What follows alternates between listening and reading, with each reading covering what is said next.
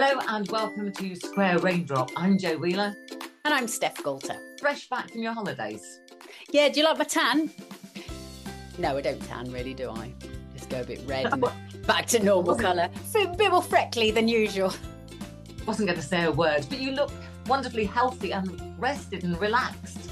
That's the good news. That's exactly how you feel after a holiday with two small children. Okay, a bit like the tan, not really. It's a bit like, oh good, we're back home. They're totally jet lagged now, and the plane ride got in at 2 a.m. or whatever. Let's send them to school for the teachers to deal with. I love school. Oh Lordy, where have you been? You've got jet lag. Well, we don't really have jet lag. It's just that nighttime flight that we did was just a bit of an error, really, but that's what they give you. So, yes, we went to Gran Canaria, and very nice it was too. Mostly sunny, although there was a little bit of cloud on the first day, and I did wonder if I'd made an almighty error going to a cloudy place. But it was okay. It was one day. Apart from the dust. Well, the dust wasn't too bad for us, but it has been getting worse there. Of course, you know, being weather people that we are, when we get somewhere, we always have to Google the hell out of the weather that you get there. And one of the things I found was that dust storms in the area, because we're sort of I'm now still in the Canary Islands, downwind from the Sahara. So there's a lot of dust that comes towards us. It then goes off and does all its really good stuff over the Amazon and in the Caribbean and things. But for the Canary Islands, sometimes you get really thick dust. They call them Kalima events. And between 2005 and 2019, the number of dust storms has doubled. So it's really got worse.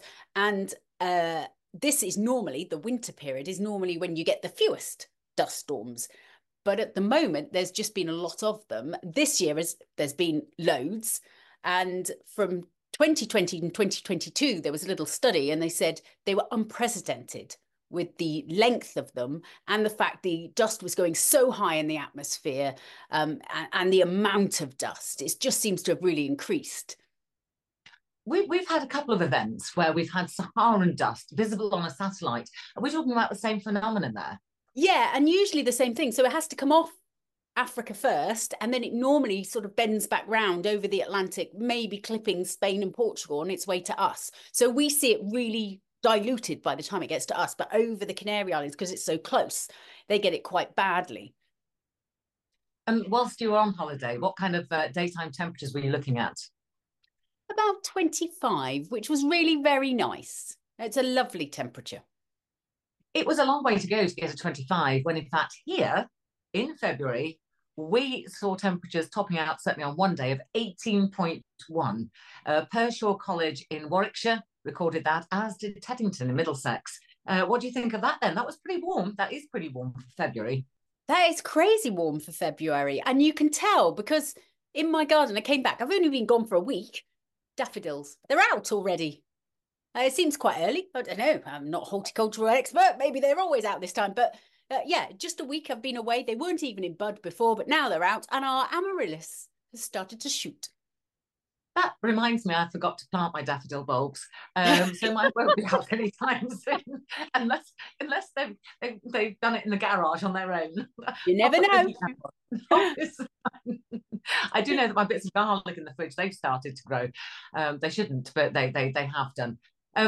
So yeah, whilst we've had the temperatures though, we haven't really had the sunshine. We've had the odd spell, but that pesky jet stream is back through central parts of the Atlantic and central parts of this country. So it's been pretty wet at times. Well, we did land back on Sunday night, no, Saturday night into Sunday, to absolutely Armageddon.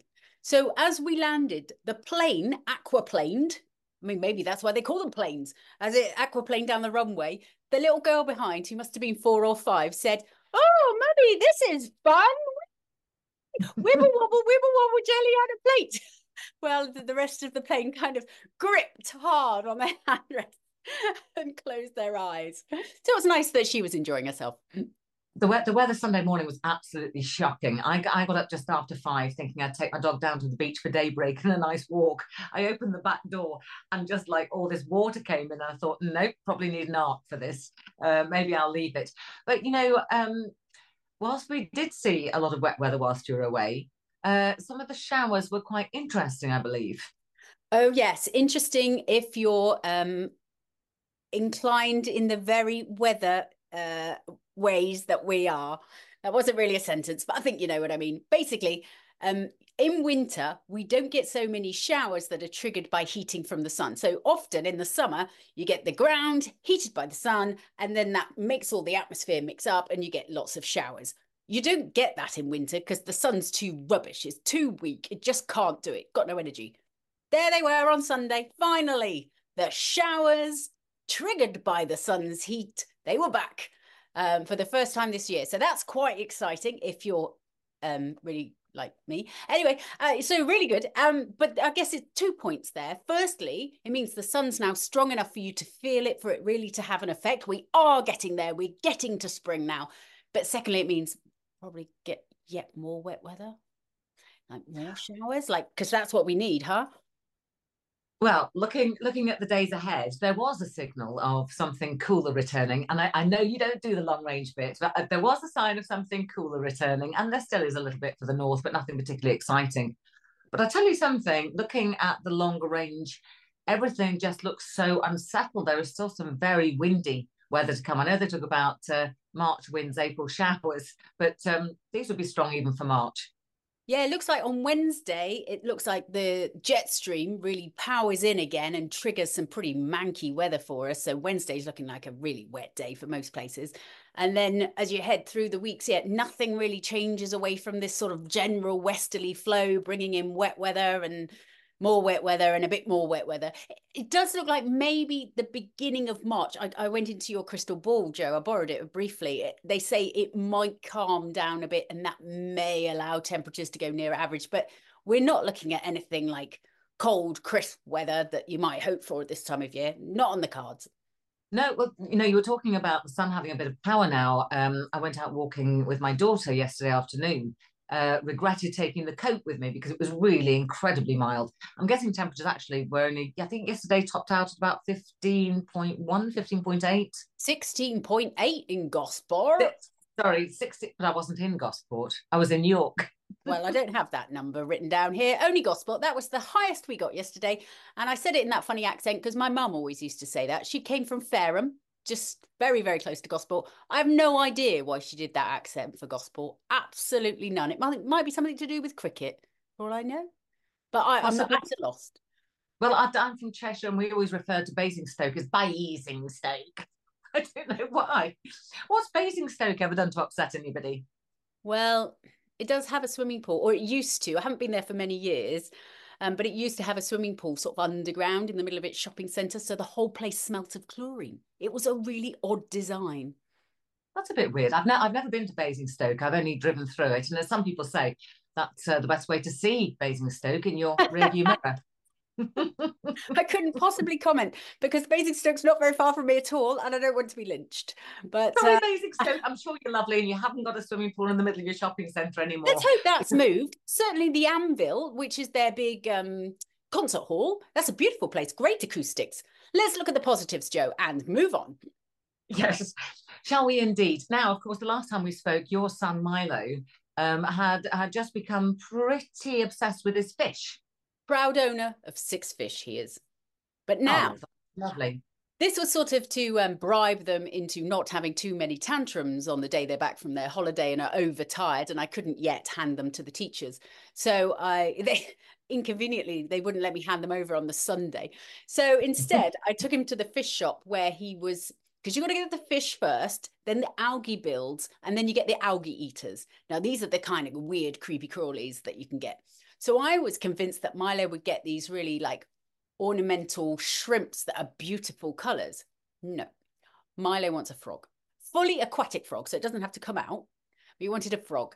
And with that, he could only get these like translucent shrimp and a snail. But he was absolutely hell-bent on a frog, tiny little things, little frog and a snail. And so that's what we've come home with, a frog, a snail, and 2 tiny, tiny shrimps that you can't see. You say this frog doesn't have to come out of the tank, but can it? Not if there's a lid on it.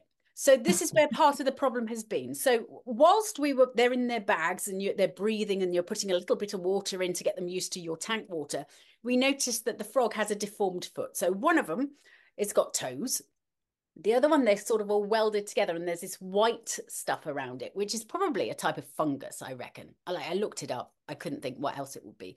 So I thought, well, we better keep that one in the bag, take it back to the fish shop today. Of course, Milo's in tears. I love my frog. I feel so bad for it. Okay, anyway, that's fine, Milo. So we left it in the bag, put the lid on the tank, but it's in the bag. The bag's open because it needs to breathe, even though, maybe they can give it medicine or something. I don't know. Damn things escaped.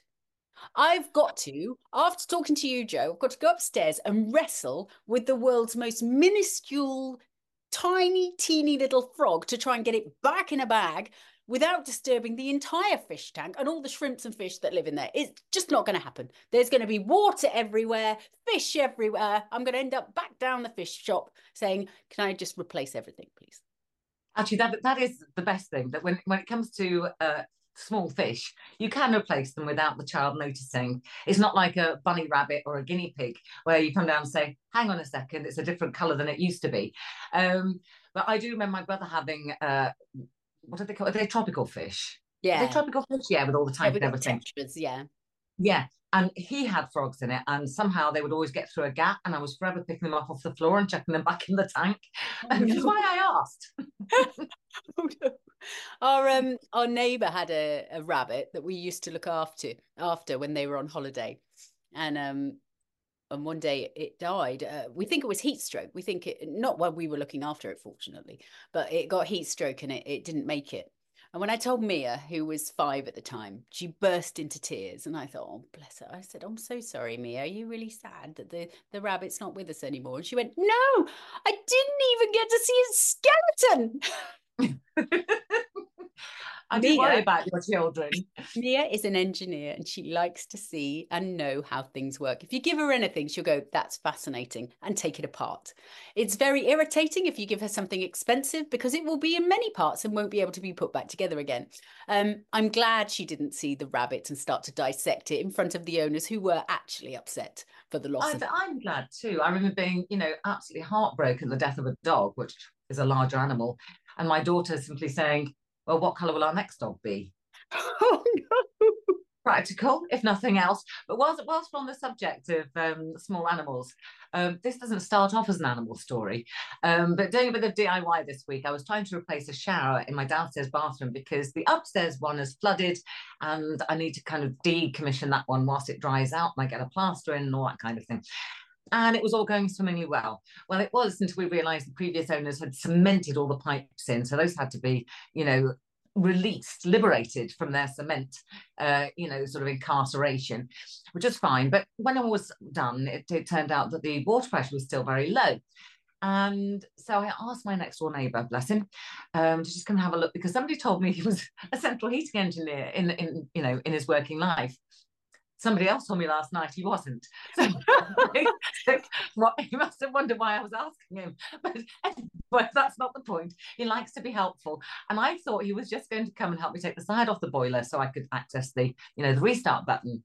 Not that it wasn't going at the time. Never mind. Anyway, he got interested in this low water pressure issue. So he was looking at the tanks underneath my kitchen sink and the one in my utility room. And as he got down on his hands and knees, I'm kind of going, just one small thing. I said, I think my mouse lives under there. Your mouse? And I said, yeah, well, it's not really my mouse. It just kind of cohabits with me and the dog seems to like it too. And then he goes into the utility room to do the same thing. I'm going, and that's the other place the mouse lives. He dashes between the two. And I think he eats leftover dog biscuits off the floor. Ah, yes, maybe he does. Or maybe he drinks the water from whatever leaking low pressure issue you have. He's drinking that water so fast, he's lowered my water pressure. That's what the problem is. What a thirsty little mouse. They do say if you see one mouse, you've got lots. You know that, don't you? Well, yes, I know, but how do they know just to run one at once? I once had a mouse. That's all I'm going to say. Okay. Let's move on. Yes, moving swiftly on. But you can tell Mia, if she wants to know, the best way to catch a mouse with a trap is by putting Roundtree's fruit pastels in it, not cheese. I heard not cheese, but I put peanut butter. I've never heard of it. I mean, why wouldn't you just eat the Roundtree's fruit pastels? Nobody likes peanut Well, butter. it's a good Shove that on. question. And I did have a problematic mouse in the last house that I lived in.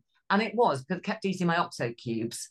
And there was one night I had a group of people around, somewhat reluctantly, and I put this trap in the cupboard, and in the middle of it all, this trap goes off. And my friend, who's got a farm, basically picked this mouse out and threw it across the room. I think most people were horrified. Look, it's the countryside. It's the way we do it here. It's fine. Yeah. Let's get on with it. Anyway, this is all about Steffi and Joe talking weather together amongst small animals and, children with a somewhat sadistic bent. So the next few days, we're just looking forward to more changeable stuff. Just Wednesday, if you've got a day.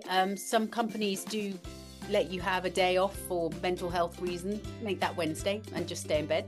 Other than that, it's in the south, not as bad as in the north. That's as much as we can do for you. Hey, but in a few days, we'll be back with another Square Raindrop. And of course, in the meantime, if you've got something special going on and you want a personalised forecast from Steffi, who do we contact? Oh, contact us. We are weather@squareraindrop.com if you want to email us. If you want to get in touch via X, aka Twitter, it's @Raindrop because Square Raindrop didn't fit.